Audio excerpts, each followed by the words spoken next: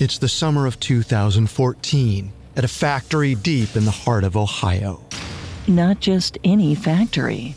This clapboard-sided building has been making projectiles since World War II. On the production floor, iron presses stamp the outer shells, readying them for battle. Workers hone the aerodynamics so the objects fly straight and true. A scorching hot brand sears the factory's logo on their side, a source of pride for almost a century. Once the projectiles have been precisely weighed and measured, they're ready for the front lines. They're loaded into the belly of trucks and shipped to distant battlefields.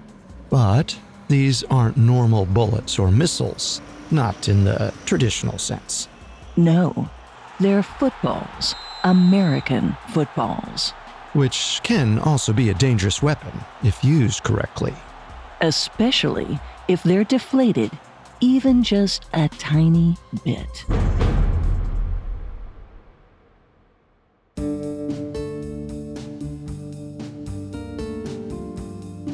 Welcome to Conspiracy Theories, a Spotify original from Parcast. Every Monday and Wednesday, we dig into the complicated stories behind the world's most controversial events and search for the truth. I'm Molly Brandenburg. And I'm Carter Roy.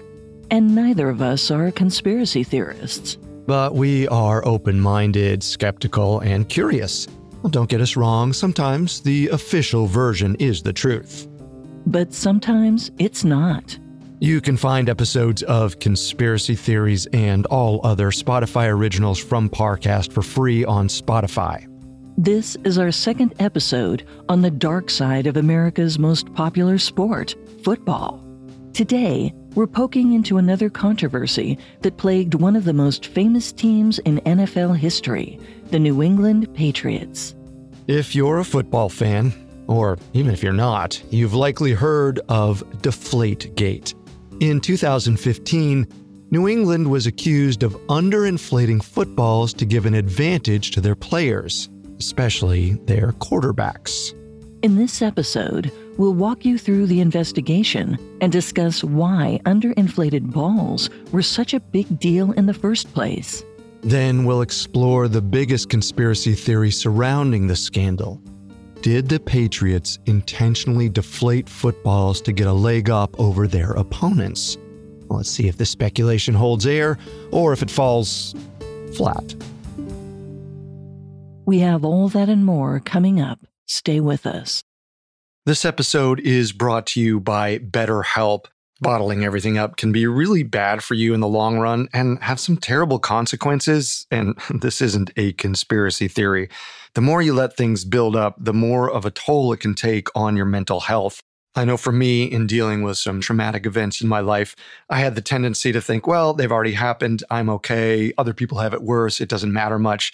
And through therapy was really able to understand how those events impacted me and changed how I'd started to see the world in ways that weren't great and were sometimes making my life worse. So therapy or dealing with any traumatic events you've had might really help you in terms of how you can live in the present moment now. So if you want to give therapy a try, check out BetterHelp. It's entirely online, convenient, and flexible. It's also really easy to get started. Just fill out a brief questionnaire to get matched with a licensed therapist. Get it off your chest with BetterHelp. Visit betterhelp.com/conspiracy today to get 10% off your first month.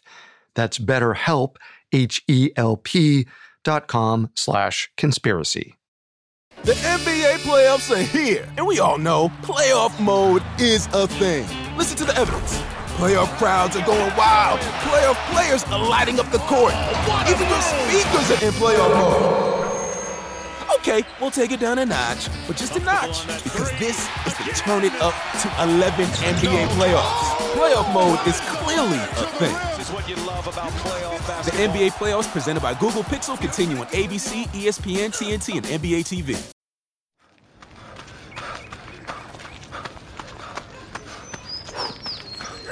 Going for your first ever run around the park. Literally running errands all over town. Running for the finish line and your personal best. If you run, you're a runner. Find the shoes and clothes to run your way at newbalance.com/running. New Balance. Run your way.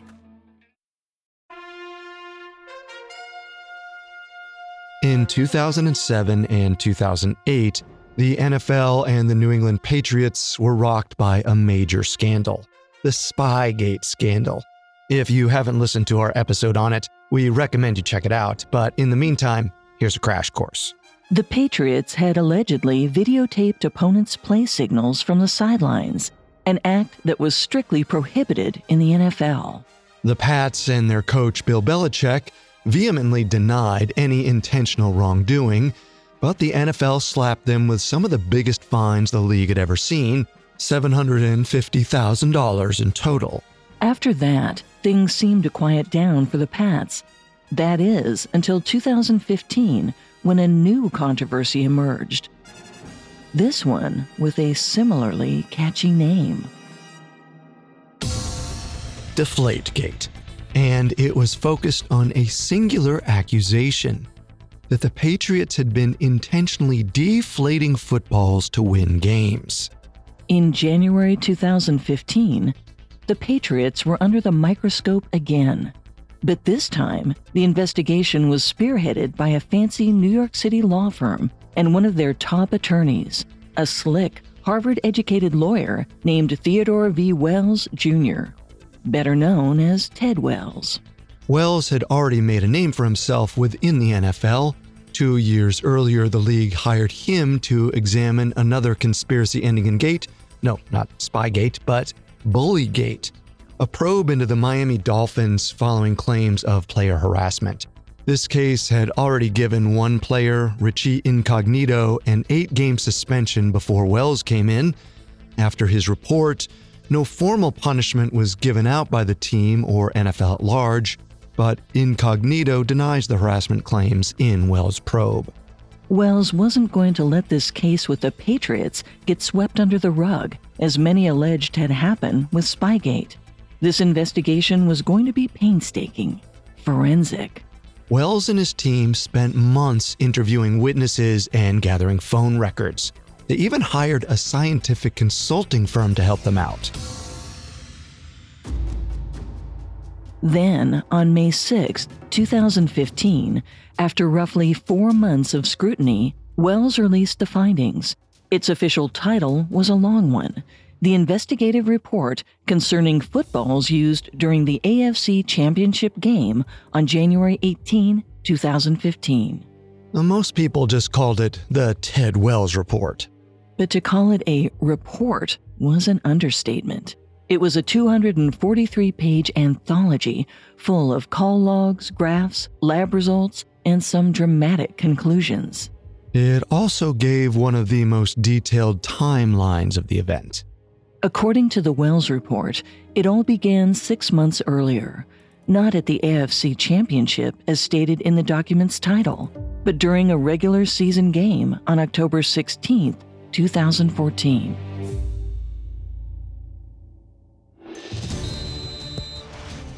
Thursday Night Football.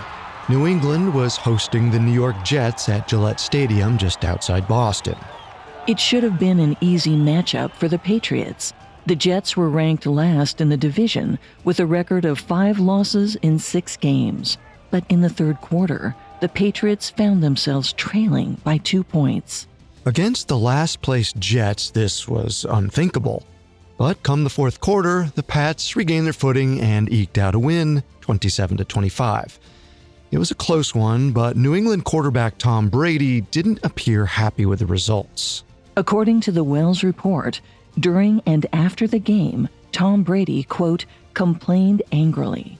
But not about the team's preparation, conditioning, or play selection. It was about one other thing: air pressure.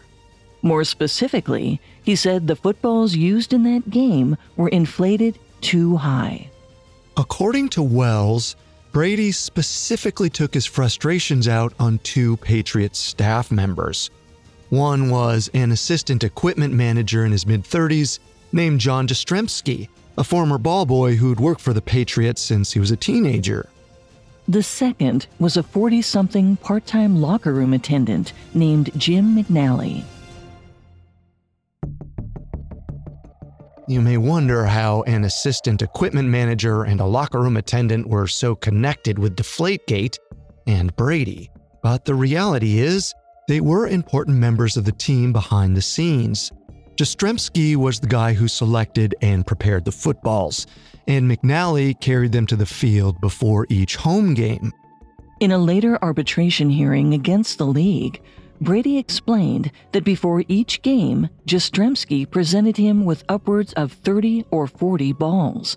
From that batch, NFL rules required Brady, or any QB, to select 12 game balls and as many as 12 backup balls.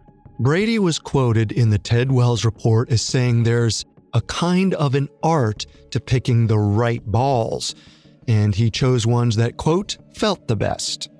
And what makes a ball feel best? Well, it's totally subjective. Back in 2015, Atlanta Falcons quarterback Matt Ryan reported to USA Today that his team used game balls during practices for 2 to 3 weeks to soften them up.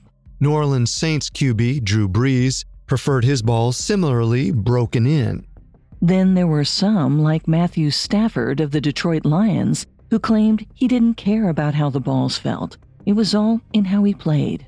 As for Brady, he claimed in the later arbitration hearing that Jastrzemski prematurely aged their balls with dirt and sandpaper before a game.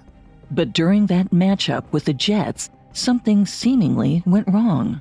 The balls didn't feel right. According to the Wells report, Brady complained to Jastrzemski mid-game that the balls felt like bricks. Brady would later say in arbitration that he meant the ball's leather was hard, not as soft as he typically liked it. Now let's pause here to also discuss the importance of ball pressure. Before Deflategate, the amount of air required in the ball wasn't exactly strict. All regulations state the ball must be from the brand Wilson, bearing the signature of the commissioner of the league, Roger Goodell. They also noted the pig skin had to be inflated to between 12.5 and 13.5 pounds per square inch, or PSI. But the referee was not required to mark the PSI when checking them, and this was done just over 2 hours before the game started. But after Deflategate, that changed. Suddenly, there were much stricter rules governing who controlled the balls, for how long, and of course, the ball's PSI. Now, refs select 2 crew members to check the pressure before every game and at halftime. So, why does PSI matter? Well, because a hard ball is difficult to grip and control. The more you can squeeze it, the easier it is to throw, catch, and hold on to. All key actions on the gridiron. An ABC News affiliate in Boston quoted former NFL quarterback Hugh Millen in 2015, who said, "Most quarterbacks like to have less air than more air." The Wells report also quoted Brady saying something similar about his footballs at a press conference in January 2015. He claimed, quote, "I like them at the way that I like them, which is at 12.5. To me, that's a perfect grip." It boils down to this: a softer ball should help you win, which is why the NFL now strictly regulates the air pressure to those magic numbers of between 12.5 and 13.5. So no one should have an advantage over anyone else.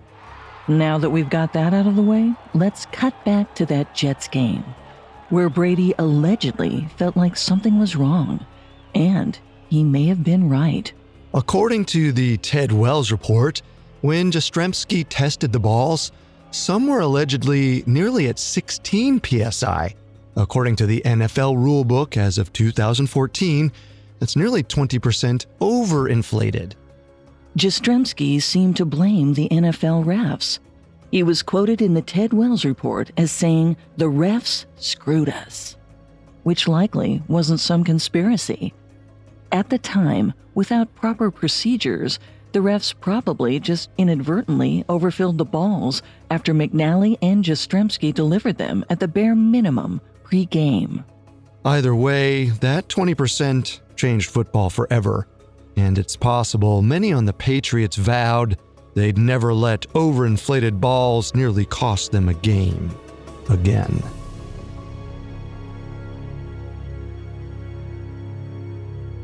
Coming up, an allegedly spongy ball causes an uproar.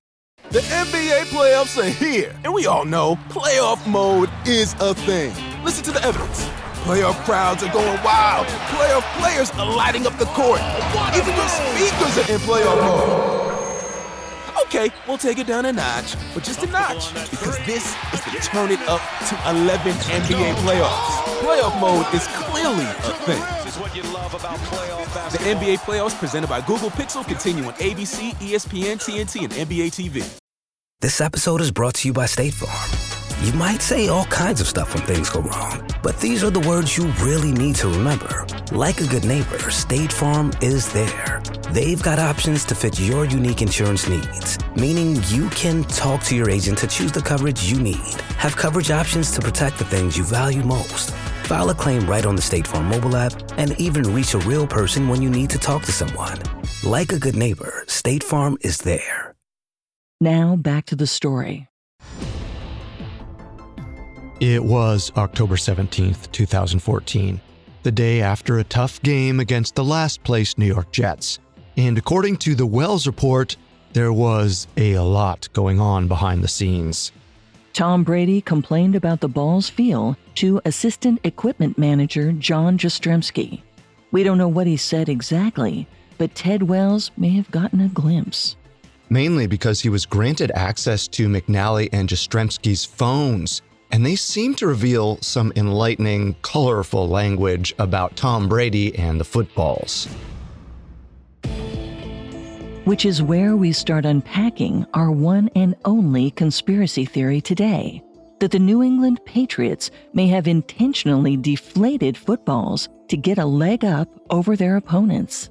On Friday, October 17th, the day after the Jets game, McNally sent a text to Jastrzemski. It read, "Tom sucks. I'm going to make that next ball a f***ing balloon." Jastrzemski replied a bit more professionally. It read, "Talked to him last night. He actually brought you up and said you must have a lot of stress trying to get them done." McNally concluded their exchange that day with another dig at their famous quarterback. "Fuck Tom. 16 is nothing. Wait till next Sunday." Now, we know these texts sound a bit counterintuitive, like McNally was actually threatening to overinflate the balls. But really, we think he might have just been bitter about the way he was treated by the teammates after that game. Instead, it's possible this experience put the fear of God in McNally, who then overcompensated for the high PSI in later games by, you guessed it, deflating those balls further. Especially because in subsequent texts, the two discussed getting McNally autographs from Brady, cash, and a needle, presumably to deflate the balls. And in a couple of instances, McNally referred to himself suspiciously as the deflator. To counter Ted Wells' conclusions, the Patriots released a 20,000-word response to the report. They contended the texts were an example of McNally's sense of humor, and since McNally was a heavy-set gentleman looking to lose weight, they claimed the deflator nickname referred to his interest in shedding pounds. The text didn't directly implicate McNally and Jastrzemski, but things did get more suspicious a month after that Jets game. On November 16, 2014, the Patriots faced the Indianapolis Colts. Unlike the Jets, Indianapolis was a force to be reckoned with. They had a hot young quarterback named Andrew Luck. Going into this game, Luck and the Colts were rated the #1 offense in the league. The Patriots weren't in bad shape either, with a record of 7 wins and 2 losses. Many thought it was going to be a battle. On paper, it was smooth sailing for the Patriots. They led the entire game and won 42-20. But behind the scenes, it didn't go as well. According to the Wells report, Colts defensive player Mike Adams intercepted 2 passes from Tom Brady. Instead of handing the balls to the officials, as most players do after a play ends, he carried them back to the Colts sideline. There, the ball was passed to Indianapolis equipment manager Sean Sullivan. Just like Jastrzemski on the Patriots, Sullivan was involved in preparing his team's footballs. During an interview with Wells and other investigators, Sullivan explained when a competitor's ball ended up in his hands, he always examined it to ensure, quote, no one is doing a better job than him. It was quality control and a little opposition research. So Sullivan examined the pigskin, and to a trained equipment manager who's likely handled thousands of balls, he immediately noticed something was off. According to Sullivan, the Patriots' ball felt tacky and spongy. At the time, nothing came of it. Sullivan and the Colts didn't report it to the league, they simply let it go. Or so it seemed. The Patriots continued their season none the wiser. They finished with a record of 12 wins and 4 losses. There was hope they'd return to the Super Bowl. To get there, they had to beat 2 more teams. First up, the Baltimore Ravens. They'd beaten New England twice before in the playoffs. This year, the Patriots fought hard and made a comeback in the second half, winning 35-31 and taking the division title for the 6th year in a row. Next, the Patriots faced off against none other than the Indianapolis Colts.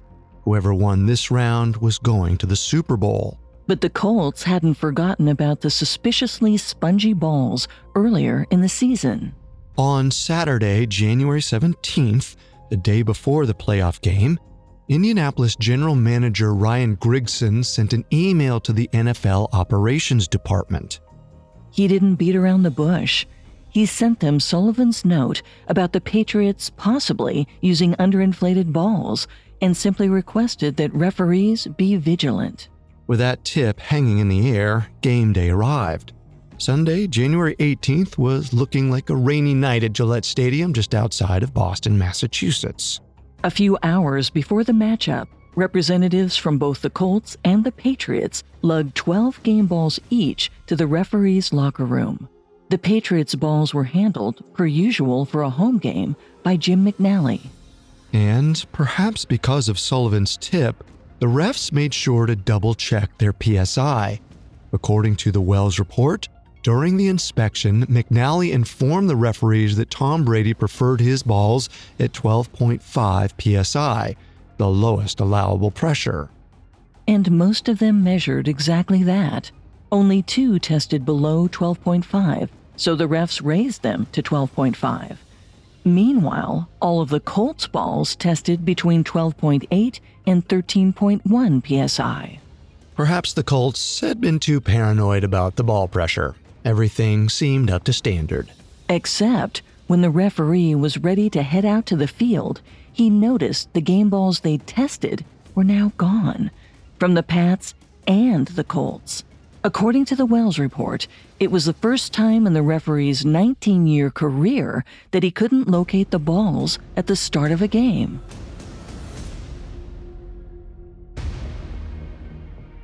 Ted Wells had to get to the bottom of it.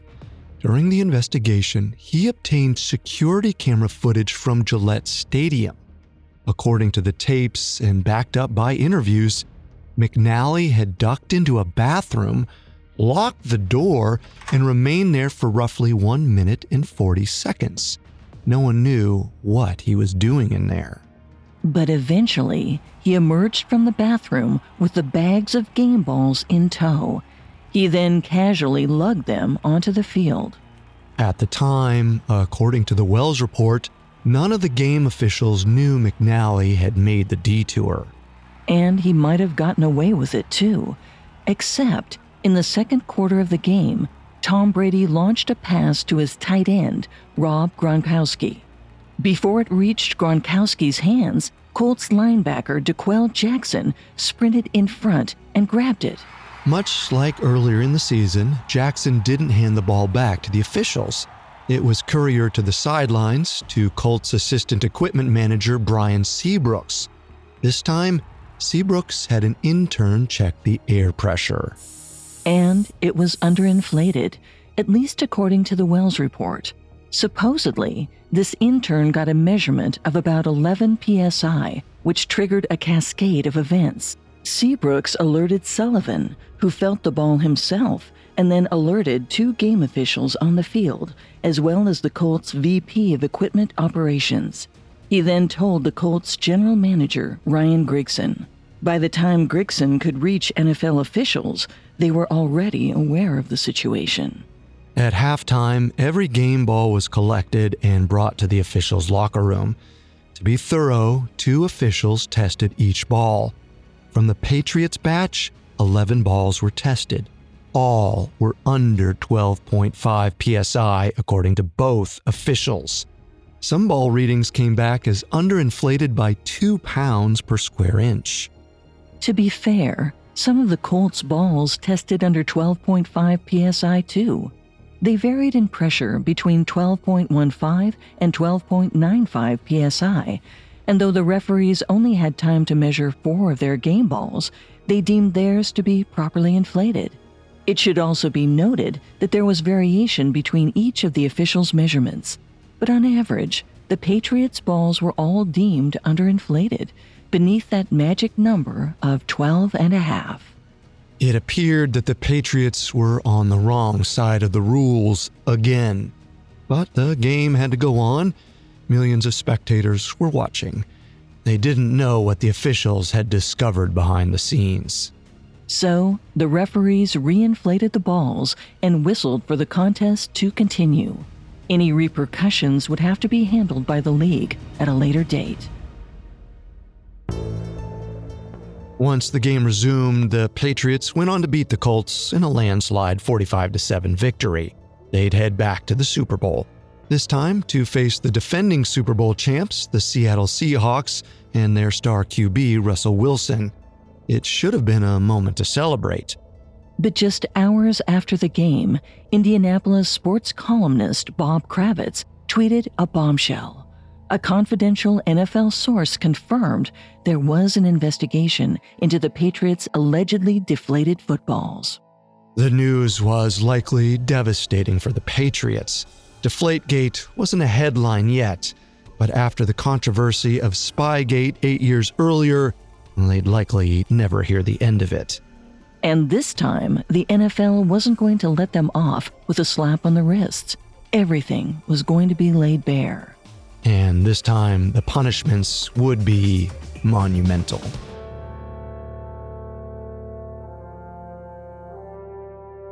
Coming up, Tom Brady faces the NFL's wrath. Another day is here, and you're ready for it. What to wear? Check. Breakfast, lunch, and dinner? Check. Planning for what's next and how to save for it? That's where Bank of America can help. For your financial to-dos, Bank of America has experts ready to help get you closer to your goals.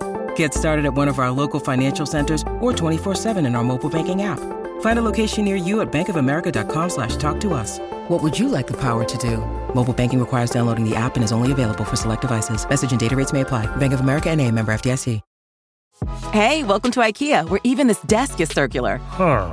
How so? Looks pretty rectangular to me. It's because we're always looking to repair, reuse, and relove our products, like buying back your IKEA items for store credit. Or shop our as-is section for great deals. You can even order free spare parts. Get on the circular path for a more sustainable future.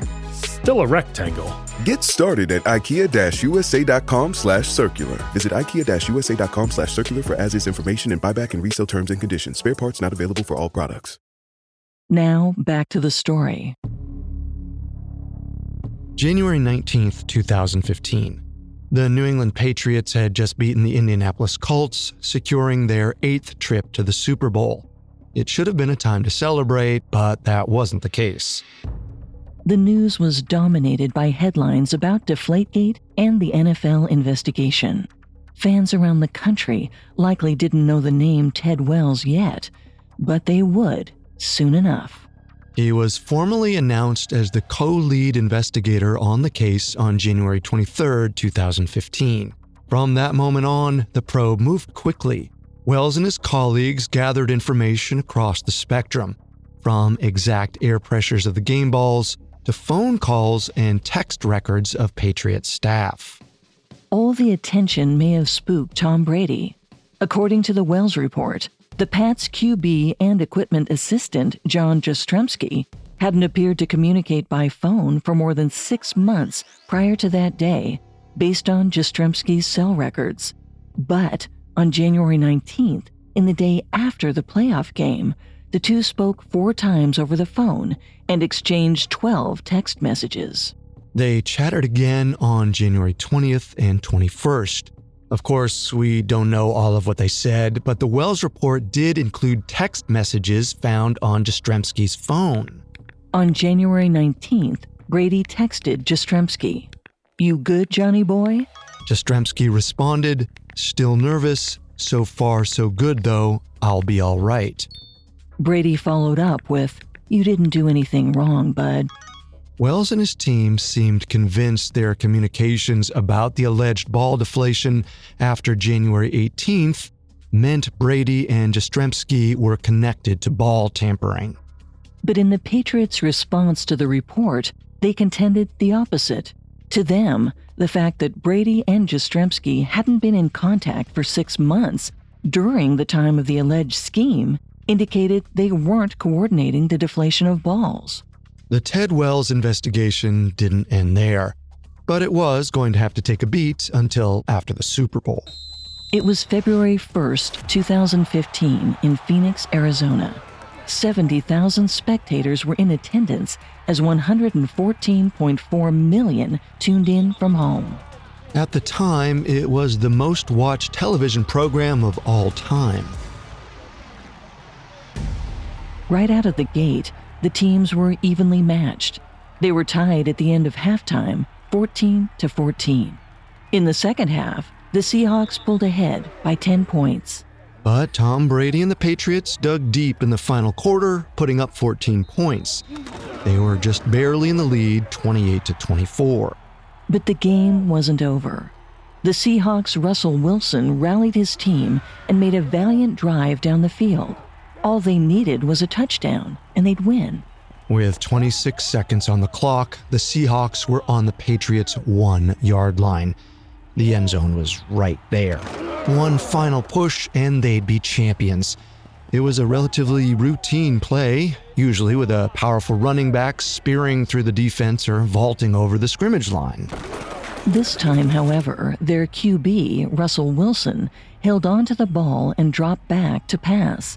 With the Patriots probably expecting a run, it could have been a brilliant feint. But as he launched the ball towards one of his open men near the end zone, a Patriots rookie named Malcolm Butler intercepted the ball. Seattle missed their opportunity. The Patriots ran out the clock and won 28-24. They were Super Bowl champions, the 4th time in their history. Coincidentally, all 4 under Brady and Belichick. Patriots fans celebrated once again. Their hero, Tom Brady, was named the game's MVP. NFL.com ranked the contest one of the best Super Bowls in history. And yet, it was overshadowed by the specter of Deflategate. Immediately after the trophy ceremonies, the team boarded a jet home to where someone was waiting for them. Not the fans, not the parades, but instead, Ted Wells. This wasn't going to be the easy open and shut case of Spygate. Wells was prepared to dig deep and investigate every aspect of Deflategate. He demanded to interview over 60 people at the Patriots, Colts, and the league. He even brought in an engineering firm called Exponent to study the pressure of NFL footballs in various conditions and temperatures. While the scientists performed their experiments, Ted Wells examined his own subjects. He grilled Jastrzemski, McNally, Belichick, and eventually Brady. In addition to sitting down with the legendary quarterback, Wells also wanted someone to look through Brady's phone. But when Wells came for the QB's information, Brady said one of his devices wasn't available. He claimed it had been destroyed. There's very little mention of the incident in the Ted Wells report. Only that Brady, quote, declined to make available any documents or electronic information, including text messages and emails, that investigators requested. But by that summer, the news picked up on it. Over the next few weeks, deflated footballs were no longer in the spotlight. It was Brady's phone. Bloomberg News even posed the question, did Deflategate morph into cell phone gate?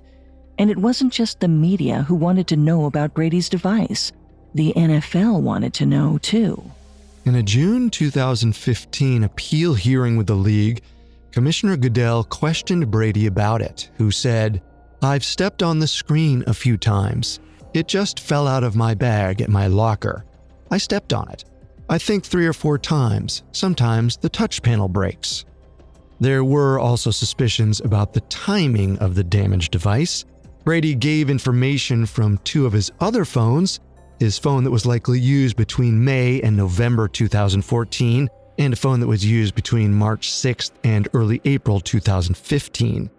Brady's meeting with Ted Wells was on March 6th, 2015, the same day his new phone was activated. Was that a coincidence? We'll let you be the judge of that. According to the Patriots' response to the Wells report, Brady was specifically informed by the NFL that he didn't need to turn over his cell phone.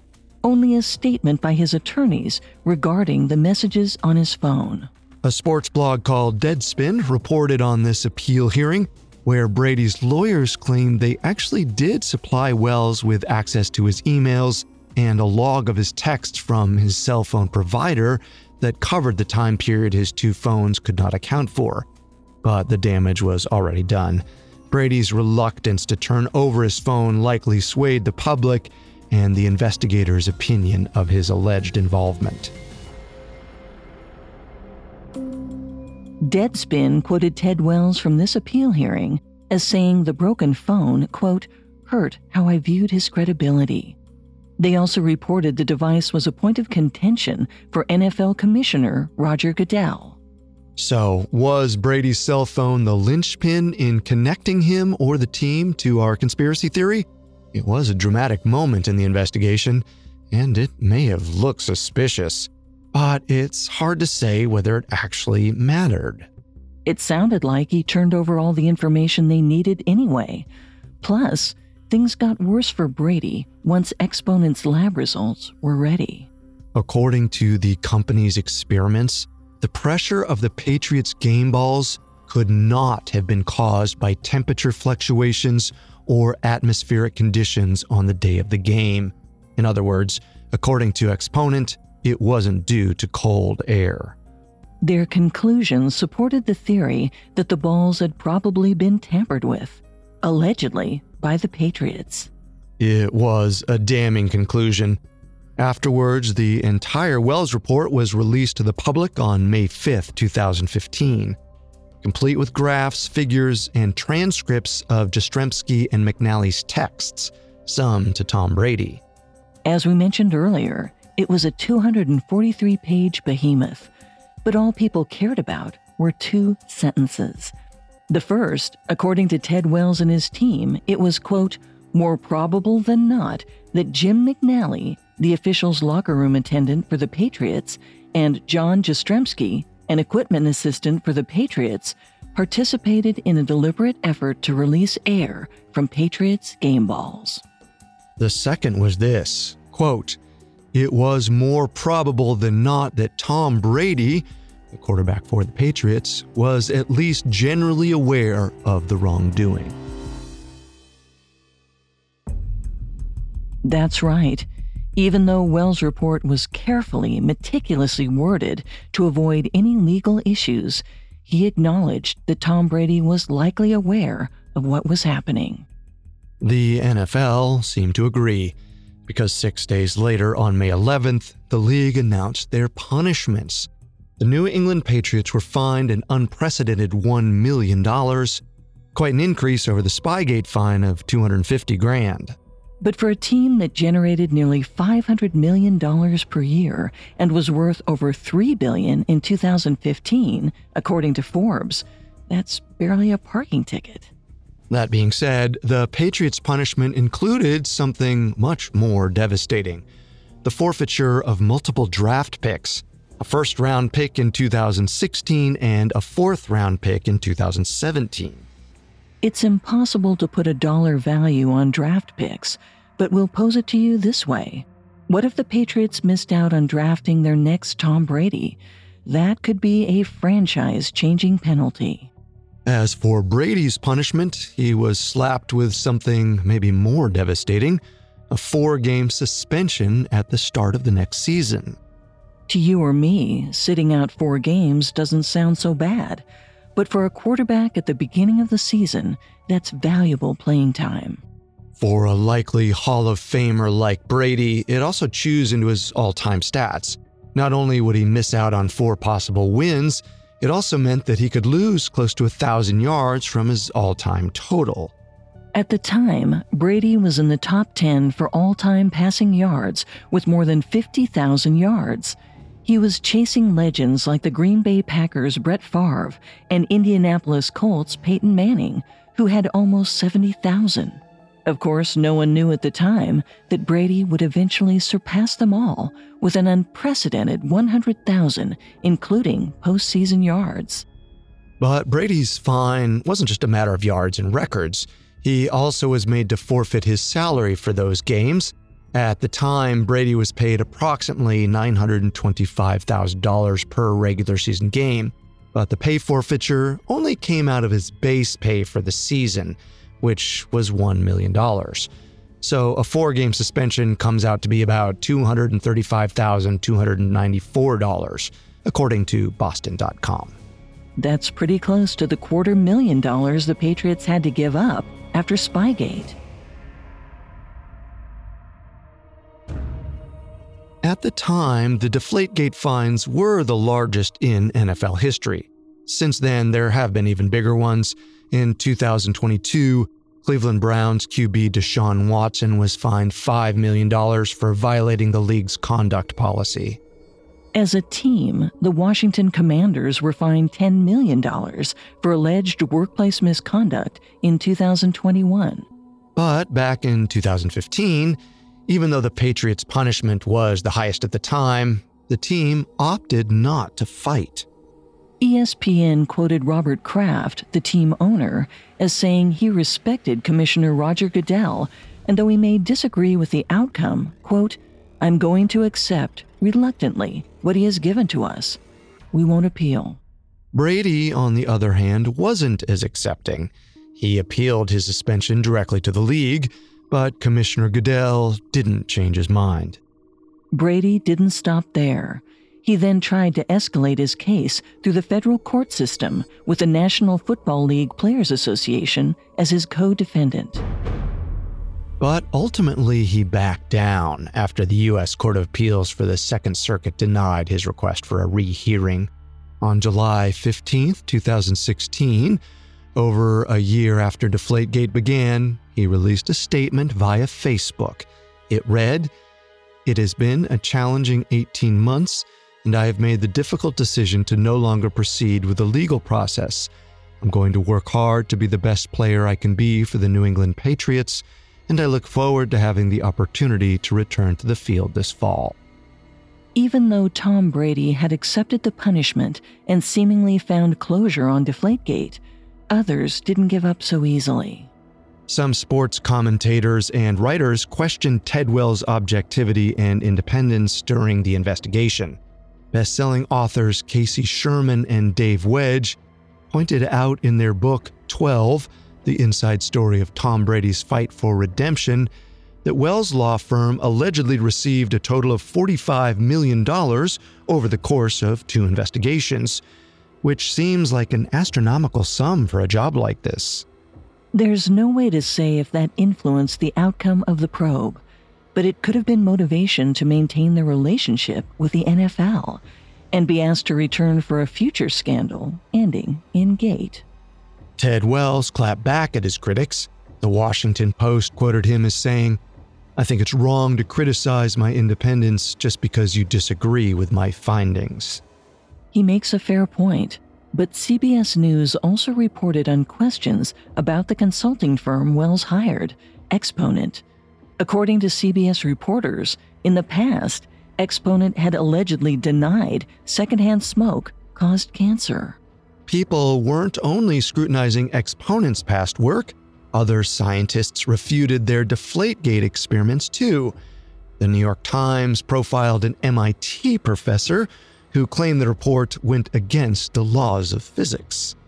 You might be thinking, of course, a physicist from Massachusetts would try and debunk the findings and side with the Patriots. But according to the Times, the professor was a Philadelphia Eagles fan, and his results were corroborated by other scientists at Carnegie Mellon, the University of Chicago, the University of Illinois, and others. Exponent defended its research and pointed out possible flaws in their critics' work. But it makes you wonder, who got it right? Which brings us to the wrap-up of our one and only conspiracy theory, that the New England Patriots allegedly deflated footballs to win games. I'm going to repeat our mantra from earlier. It was never proven that anyone on the Patriots knowingly deflated balls. And our opinions are just that, opinions about a conspiracy theory. Personally, I side with our conspiracy theory and the Ted Wells report. Not only were the texts between McNally and Jastrzemski suspicious, Brady claimed his phone was destroyed just before he was asked for its information. Plus, we have a reputable research firm stating the balls had to have been tampered with. To take the words from the Wells report, it feels, quote, more probable than not. It may seem suspicious, but for me, it's just not enough. At best, what we have here is only circumstantial evidence. Besides, Brady's broken phone was a moot point after his provider supplied the text and call logs. And the fact that professors from around the country disagreed about the scientific findings of the report makes me doubt its truth.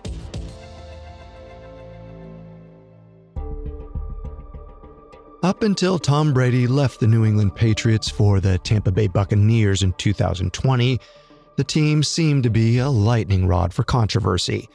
Following the Spygate scandal, Deflategate captured the public's attention for over a year.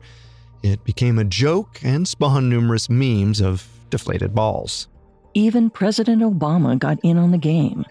In April 2015, when the Patriots visited the White House, the president quipped, "I usually tell a bunch of jokes at these events, but with the Patriots in town, I was worried that 11 out of 12 of them would fall flat."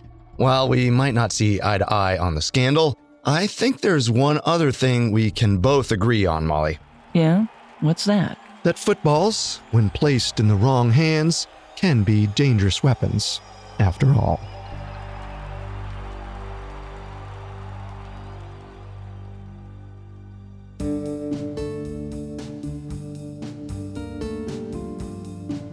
Thanks for tuning in to Conspiracy Theories. We'll be back next time with a new episode. You can find all episodes of Conspiracy Theories and all other Spotify originals from Parcast for free on Spotify. Until then, remember, the truth isn't always the best story. And the official story isn't always the truth. Conspiracy Theories is a Spotify original from Parcast, executive produced by Max Cutler. Our head of programming is Julian Boireau. Our supervising sound designer is Russell Nash, with Nick Johnson as our head of production, and quality control by Lisa Marie Gallegos. Ryan O'Leary-Jones is our supervising editor, and Derek Jennings is our writing lead. This episode of Conspiracy Theories was written by Adam De Silva, edited by Mallory Cara and Lori Marinelli, fact-checked by Kevin Johnson, researched by Bradley Klein, recorded by Alex Button, produced by Bruce Kotovich, and sound designed by Carrie Murphy. Our hosts are Molly Brandenburg and me, Carter Roy.